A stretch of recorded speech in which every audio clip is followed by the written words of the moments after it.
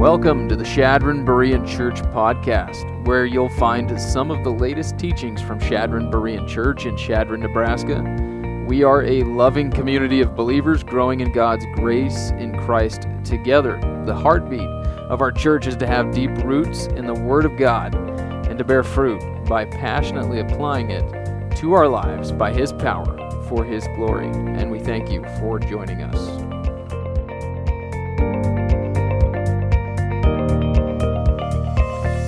There's a children's story called A Tale of Two Beasts, where a little girl rescues a little beast out in the woods that is stuck and crying for help in this tree. And she catches this little beast and she wraps it up in her scarf and she takes it home and she makes it her pet, right? Like every little girl would. This poor creature out in the woods. And she makes a nice little home for it in a box and feeds it and takes it on walks, and she shows it off to all of her friends. And then one day she left the window open and the little beast runs out the window, and it just leaves this little girl so puzzled. What's wrong with this beast? I tried to help it and it runs away. Well, then the story shifts in the middle of the book to tell the beast's point of view. And to the beast, he says, one day I was just hanging out in my favorite tree in the forest, singing right along with the birds, having a good old time, when suddenly a large beast ambushed me, snuck up behind me and tied me up and took me to their lair, where they proceeded to feed me awful food and shove me in this box and parade me before other beasts. And then one day, I was able to escape her clutches, those evil clutches. I ran out of the window. Well, perspective matters, doesn't it? Perspective matters, and especially when we're going through a tough time in our lives and we're going through some sort of difficult or confusing or undesirable situation. How do we see it, and then how does God see it? That's sort of what we're going to talk about today. As we pick up our study in Acts chapter 18, Paul is in the city of Corinth near the end of a long, hard second missionary journey, and he needs a perspective other than his own, other than just looking at the difficulties around him, to keep going, to keep advancing the gospel.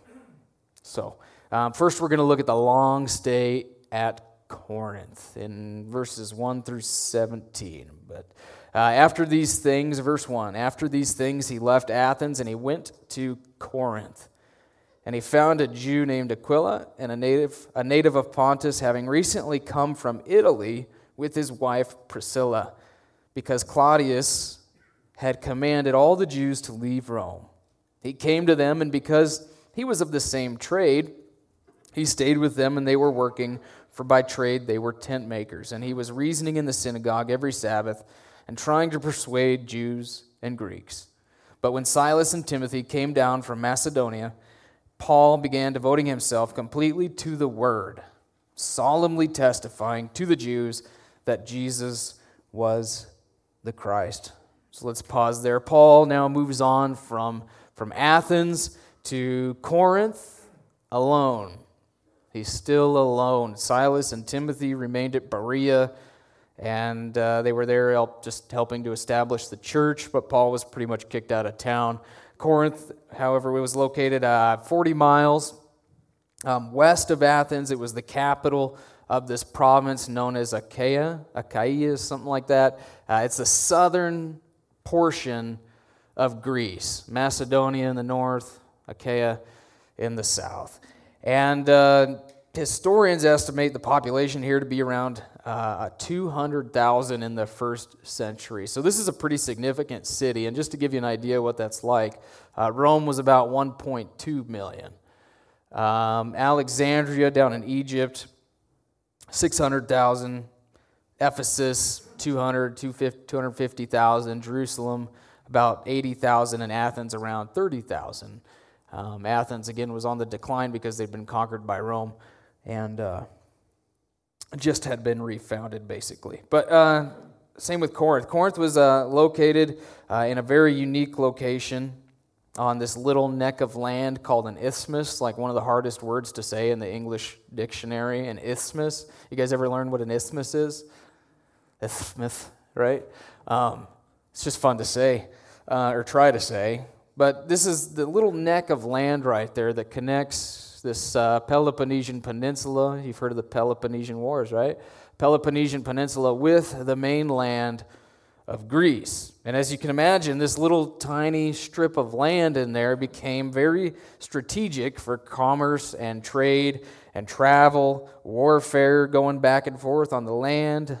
You've got right through there a little strait, basically, that takes you from the Ionian or Adriatic Sea on the west to the Aegean Sea on the east. And rather than sail 200 miles, right, all the way around here in this treacherous Cape of Malea, people would rather travel through this little strait, this little corridor here. And it's a 3.5-mile strip of land.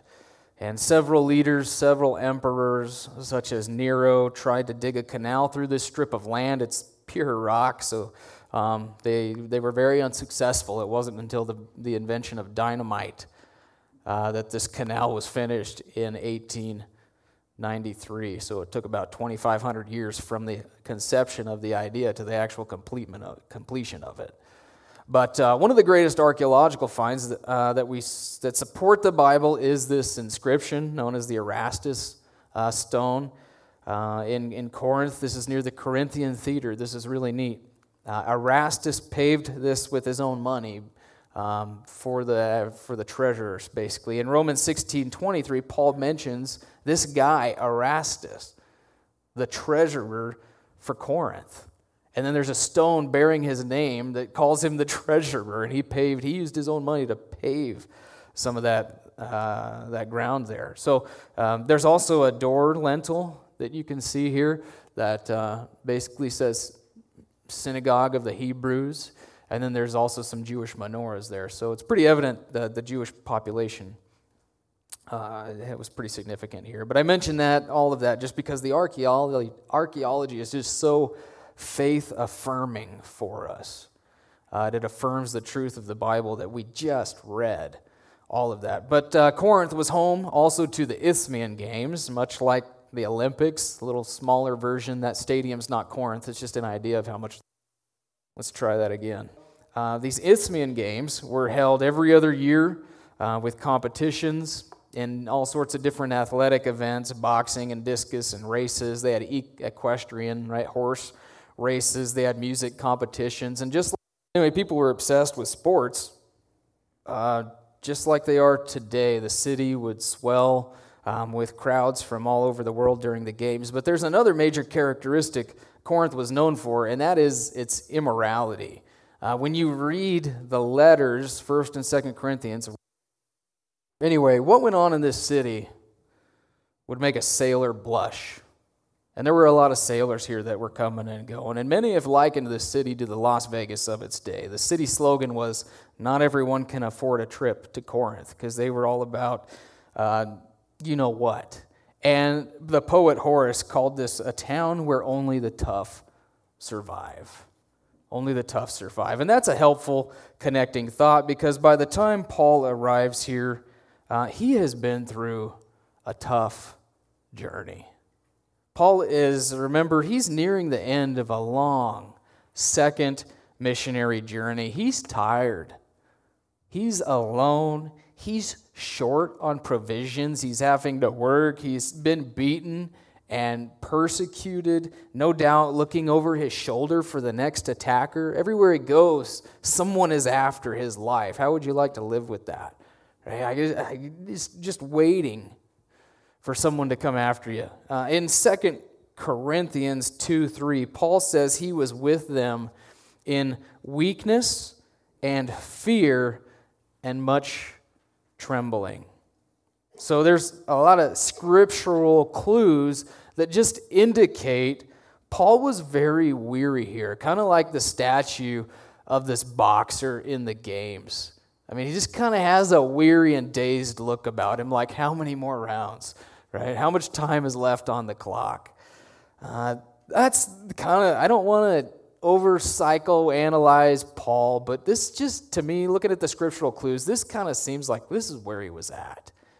And this is why when he writes to Philippians or Corinthians, he goes into the mindset of a competitor in the games who's wore out. And he's saying, I'm going to press on anyway. I'm going to press on in this upward call. I'm going to keep going. I'm going to keep looking for the eternal, the prize. I'm going to discipline my body and keep going. And that seems to be his mindset. And, when you're down and out like that, what's really helpful is some friends. And thankfully, Paul finds some friends who are of the same tent-making trade as him, Aquila and Priscilla. This married couple, along with many other Jews, were relocated here after being driven out of Rome by a decree from Claudius for causing riots in the city. And the historian Suetonius recorded this imperial edict that Luke mentioned in Acts chapter 18, saying, "Since the Jews constantly made disturbances at the instigation of Chrestus, he expelled them from Rome." So all the Jews got kicked out of Rome. Maybe they estimate 50,000 Jews. And many think Chrestus was probably a misspelling of Christus with an I, and that it's actually a reference to Jesus Christ. It could have been to a Jewish activist, but many think it's a reference to Christ. Even if it was an activist, right, he's probably rebelling against the gospel. Because everywhere Paul went, isn't that what we see? The Jews keep rebelling against the gospel of Jesus Christ. And we're going to see it right here in the same context in Acts chapter 18. So that, to me, it seems like Luke is using it here in correlation with an uprising of the Jews in Corinth, because that's just what happened in Rome, and that's how Aquila and Priscilla ended up here. But in Corinth, there seems to be a theme that God is using unforeseen, unexpected, and undesirable circumstances for the advancement of the gospel. Okay, the undesirable from our perspective. Think of Aquila and Priscilla. They end up here as a result of unforeseen, unexpected, undesirable circumstances. They just got kicked out of Rome, and they end up in Corinth, of all places, just the place that you want to be, right? Surrounded by a complete pagan Gentile. Just total immoral place. They would not feel welcome here. And yet in God's providence, look at this, He uses it. He uses it for them to meet Paul and become lifelong friends of Paul and ministry partners. And they're a great encouragement to him. And they're a model couple who give their home and their work and their marriage to the Lord. And the Lord uses this couple greatly. I can't wait to meet them in heaven someday and talk to them. And I just want to know a quick principle here, and it's that we should seek to be an encouragement to someone going through something tough, going through something difficult. Encourage them, pray for them, help them with their needs, ask how you can help, maybe open your home to them. That's what I think of when I think of Aquila and Priscilla being this great friends to Paul. When things get tough, isn't this what you need? You need a good friend. You need a good friend, and we need to be friends to others who are going through difficulties. Part of the reason we need godly friends is because they can speak truth into our lives. And they can be a listening ear. Sometimes when you're going through something tough, you just need to get it out, right? You just need someone to listen, but then you also just need someone who can speak truth into your life. Because when things are tough, when the going gets tough, we don't think right. I don't know if you've ever been there, but we start thinking weird things about God that we normally wouldn't, right? We start to question His character, His goodness, why would God allow this, that sort of thing. And so godly friends help to lift us up out of that mire and point us back to Christ and His goodness. But verse 5 tells us eventually Silas and Timothy come from Macedonia. Paul is then able to fully devote himself to the word, to teaching and preaching and sharing the gospel. And this is no doubt due in part to the refreshing financial gift of the Philippians. And that's mentioned in Philippians 4:15. They gave more than once to support Paul, and Paul had no problem working. He's a good Jewish boy. You know, he was raised to work hard. And if you don't work, like he said to the Thessalonians, you don't eat. But he also said a minister's worthy of his wages for preaching the gospel, right? So he preferred to minister the gospel full time. And that's what this gift allowed him to do. When he was at Corinth, he would also write letters to the Thessalonians, and he would continue to minister to the Jewish community, where we pick it up in verse 6, many of them turned on him. It says, "But when they resisted and blasphemed, he shook out his garments and said to them, 'Your blood be on your own heads. I am clean. From now on, I will go to the Gentiles.' And then he left there, and look how far he goes. He went to the house of a man named Titius Justus, a worshiper of God, whose house was next to the synagogue." He says, "I'm leaving," and he goes next door. Right? Crispus, the leader of the synagogue, believed in the Lord with all his household, and many of the Corinthians, when they heard, were believing and being baptized. And the Lord said to Paul in the night by a vision, "Do not be afraid any longer, but go on speaking, and do not be silent. For I am with you, and no man will attack you in order to harm you, for I have many people in this city." And he settled there 1 year and 6 months, teaching the word of God among them.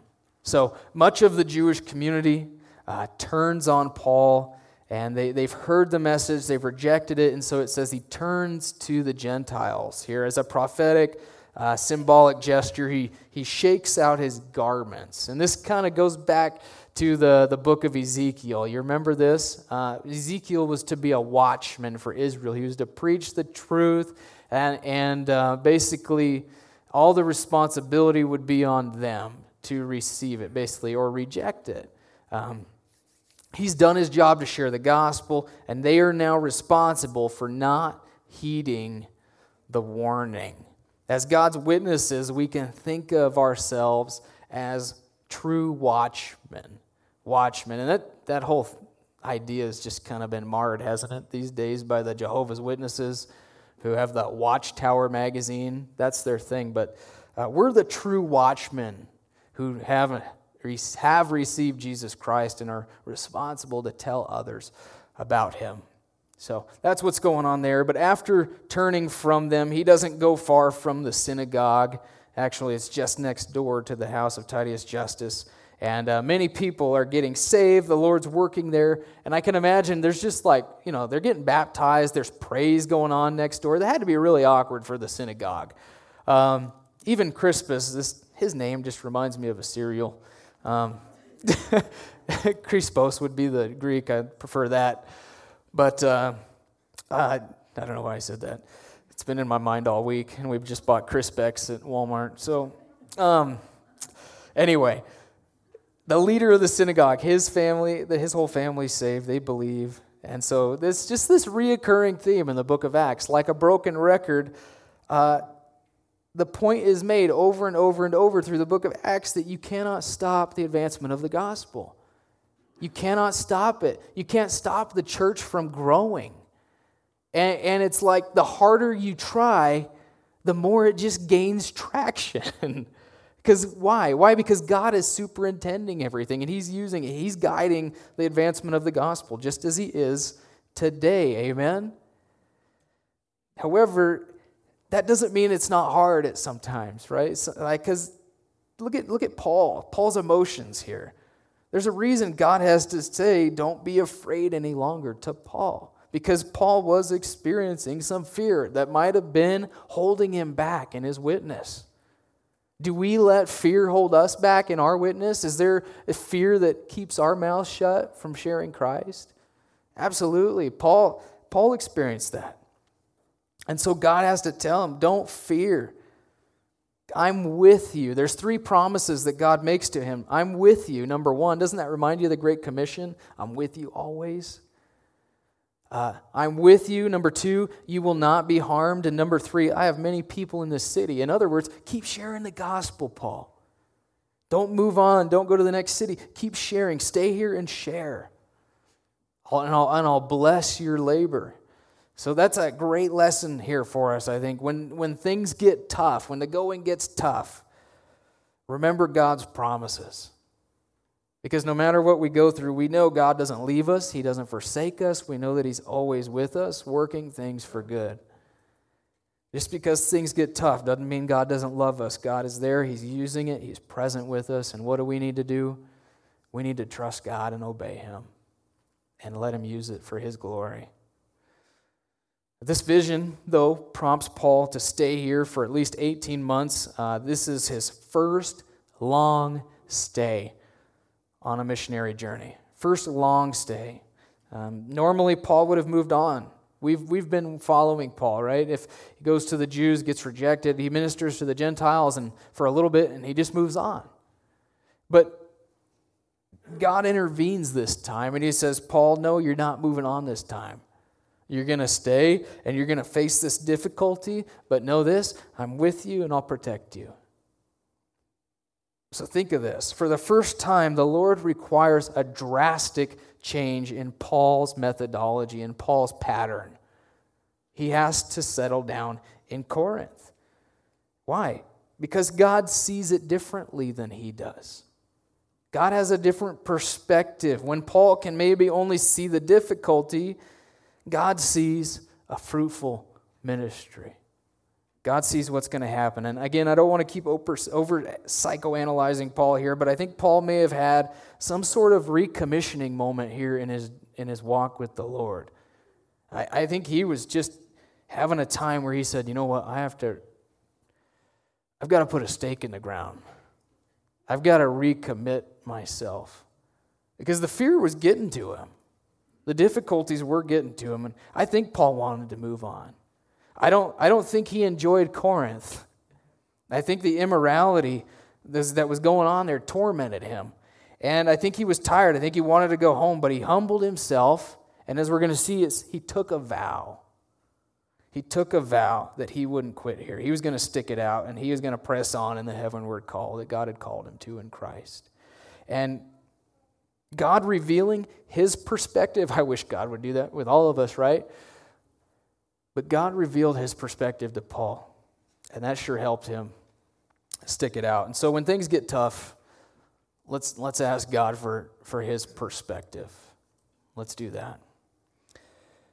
Let's continue on in verse 12. But while Gallio was proconsul of Achaia, the Jews with one accord rose up against Paul and brought him before the judgment seat, the Bema seat, saying, "This man persuades men to worship God contrary to the law."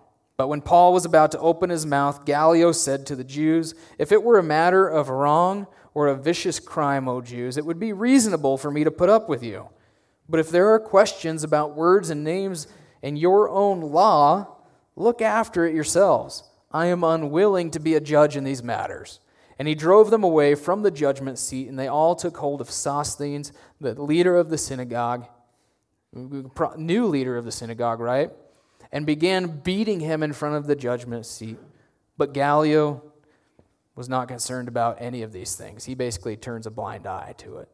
So when it comes to New Testament chronology, Gallio's time in Corinth is very brief, but it's very certain. It's a linchpin in New Testament chronology, and we understand what year this was. This was in the years 51 to 52 AD. So the church is about 19 years old at this point since Pentecost. And the Jews essentially take Paul to court before Gallio, and Gallio sits on the Bema seat, and there's an actual picture of it. You can go put your hand on it today. Now, sometimes we talk about the Bema seat of Christ, right? The judgment seat of Christ. In fact, Paul uses this word in 1 Corinthians 3 to refer to the moment when we're going to stand before the bema seat of Christ. We're going to stand before the great judge who's going to judge our works, right? Every Christian is going to be saved, but not every Christian is going to receive the same rewards. So we have different rewards based on how we lived in this life and our works. Were they biblical and have proper motivation or not? And so some of our works are going to burn up. They're going to be like wood and hay and stubble, and some are going to be gold and silver and precious stones. And so that's a great encouragement to us to be faithful now because it matters in eternity. And I can't think of another better principle, again, for when things get tough. When things get tough, do we only see the temporal and what we're going through now, or are we looking to eternity? How is God going to use this for His eternal glory? So you have to live for the eternal, and especially when things get tough. You have to see beyond your circumstances and ask God, how are you going to use this? It's not. I don't like it. I don't like what I'm going through. I want it to end. I want this fish bone to come out of my throat, right? like last night. But I sat there thinking with that fish bone caught in my throat, maybe God wants another preacher today. I don't know how God's going to use this.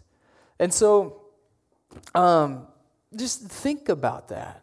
Think about God's perspective when you're going through tough times. Live for the eternal. Today, you can put your hand on this bema seat where Paul makes his defense, and that's probably what Paul did. And as soon as he went to make his defense, he's cut short. Gallio doesn't even let Paul give a defense. He basically just writes it off, and he says, I don't want anything to do with this. All right, I'm not a Jew. This is within your law.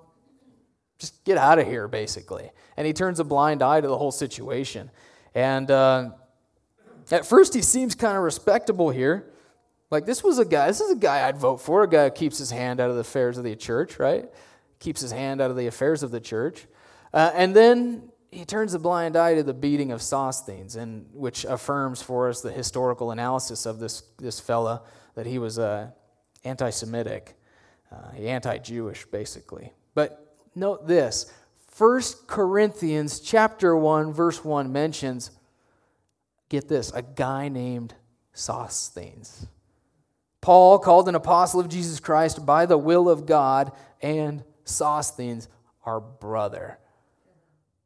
Is this the same guy? We don't know. We could speculate that, at least I'd like to speculate a little bit, that after Sosthenes was beaten, the Christians had quite the care ministry to this guy, and they took care of him, and he was won to Christ. But that's just a thought. But that makes 2 synagogue rulers won to Christ. If this is true, if that's the same Sosthenes. But next, let's look at the layover in Ephesus. Remember, he had a long stay in Corinth where there's a lot of difficulty. And then he has a layover in Ephesus, a place that's very welcome to him. Paul, having remained many days longer, verse 18, took leave of the brethren, put out to sea for Syria, and with him were Priscilla and Aquila. In Cenchrea he had his hair cut, for he was keeping a vow. And they came to Ephesus, and he left them there. Now he himself entered the synagogue and reasoned with the Jews, and when they asked him to stay for a while longer, he did not consent. But taking leave of them, and saying, I will return to you again, if God wills, he set sail from Ephesus. And when he landed at Caesarea, that's Caesarea Maritima on the coast, he went up and he greeted the church, probably at Jerusalem, and then he went down to Antioch. That would be Syria, his sending church, closer to Turkey. So many days following the Bema seat, Paul decides he's going to return home to Syria, taking with him Aquila and Priscilla, and he goes to Cenchrea here on the coast, port city on the east side of Corinth. And it's here that he has his haircut, because it says he's keeping a vow. And Stephen Gurr said the nature of this particular vow has generated a tremendous volume of speculation. We don't know exactly what this vow was, because we just don't have enough information. Apparently God decided we didn't need that, okay? And so we should accept it. But it does seem very close to a Nazirite vow from the Old Testament law, where one would abstain from alcohol and uncleanness so as to present oneself exclusively to the Lord to accomplish some sort of divine objective or divine purpose. You guys remember Samson, right? He couldn't cut his hair, he didn't exactly keep his vow, did he? But this sort of vow that he was taking would have been expressing complete devotion to the Lord. We may think that's weird, that he would follow some sort of old Mosaic law vow, but remember, freedom from the law must also entail the freedom to keep it or not, or else it's not true freedom, right? If you want to keep Passover, that's fine. Who cares, right? It's just don't force it on anybody else, So during such a vow, you would not cut your hair, kind of like Samson, and when the vow was complete, then you would cut it off and you would offer it at the temple in Jerusalem as a sort of thanksgiving burnt offering. And that's where Paul was headed, right? And so it kind of adds to why he didn't stay in Ephesus long. He had a vow to keep. And this is also something that a sailor would have done. Remember, there's a lot of sailors coming and going through here. They probably had clippers there ready for them. Because after a long, hard journey, a sailor would often cut their hair like this too. They would cut it all off. And here's Paul finishing a long, hard journey too. But when they arrive at Ephesus, Paul reasons in the synagogue. They want him to stay, but he says, again, I need to move on. And we'll talk more about Ephesus next time, Lord willing, because this is going to become a strategic long stay for him as well, and in his third missionary journey. But I find it interesting again, the irony, or the unexpectedness here of here Paul's going to stay a long time in a place where there's a lot of hardship. And he goes to Ephesus, and they say, stay, you're very welcome. He says, I'm sorry, I got to move on. I mean, it doesn't make sense to us, not from our perspective, but it does in God's perspective. God, remember, he's the one leading and guiding Paul. And Paul says, I'm going to return to you if the Lord wills. If the Lord wills. And I think that's the heart of the passage here. If the Lord wills. Lord willing was a common Jewish expression that every Christian ought to adopt for their life, especially when the going gets tough. Because when the going gets tough, what do we want? We want our will to be done, don't we? We fight for our will. We're praying for our will. Remember what James said in James chapter 4? He said, come now, you who say, today or tomorrow we'll go to such and such a city and spend a year there and engage in business and make a profit, yet you don't know what your life will be like tomorrow. You're just a vapor that appears for a little while and then vanishes away. Instead, you ought to say, if the Lord wills, we'll live and do this or that. Everything we do, everything we pray should be filtered through this, Lord willing. I'm going to pray. I'm going through a hard time. I'm going to pray. I'm going to make my desires known to God. Are we not going to pray for healing? Are we not going to pray for different things that we want? But at the end of the day, we capstone it with this, Lord, your will be done. We pray all these things according to God's will.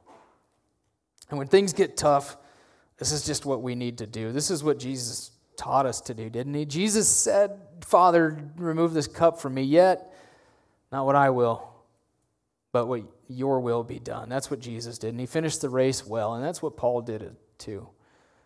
I think Paul had a moment there in Corinth where he said, not my will, but your will be done. And as we come to communion this morning, I'm not saying take a vow. I'm very leery of my own ability to keep a vow. I've done that sort of thing in the past. But maybe you do need some sort of stake in the ground moment this morning, a recommissioning moment, a recommittal of your life to the Lord. Because I know I need that every now and then.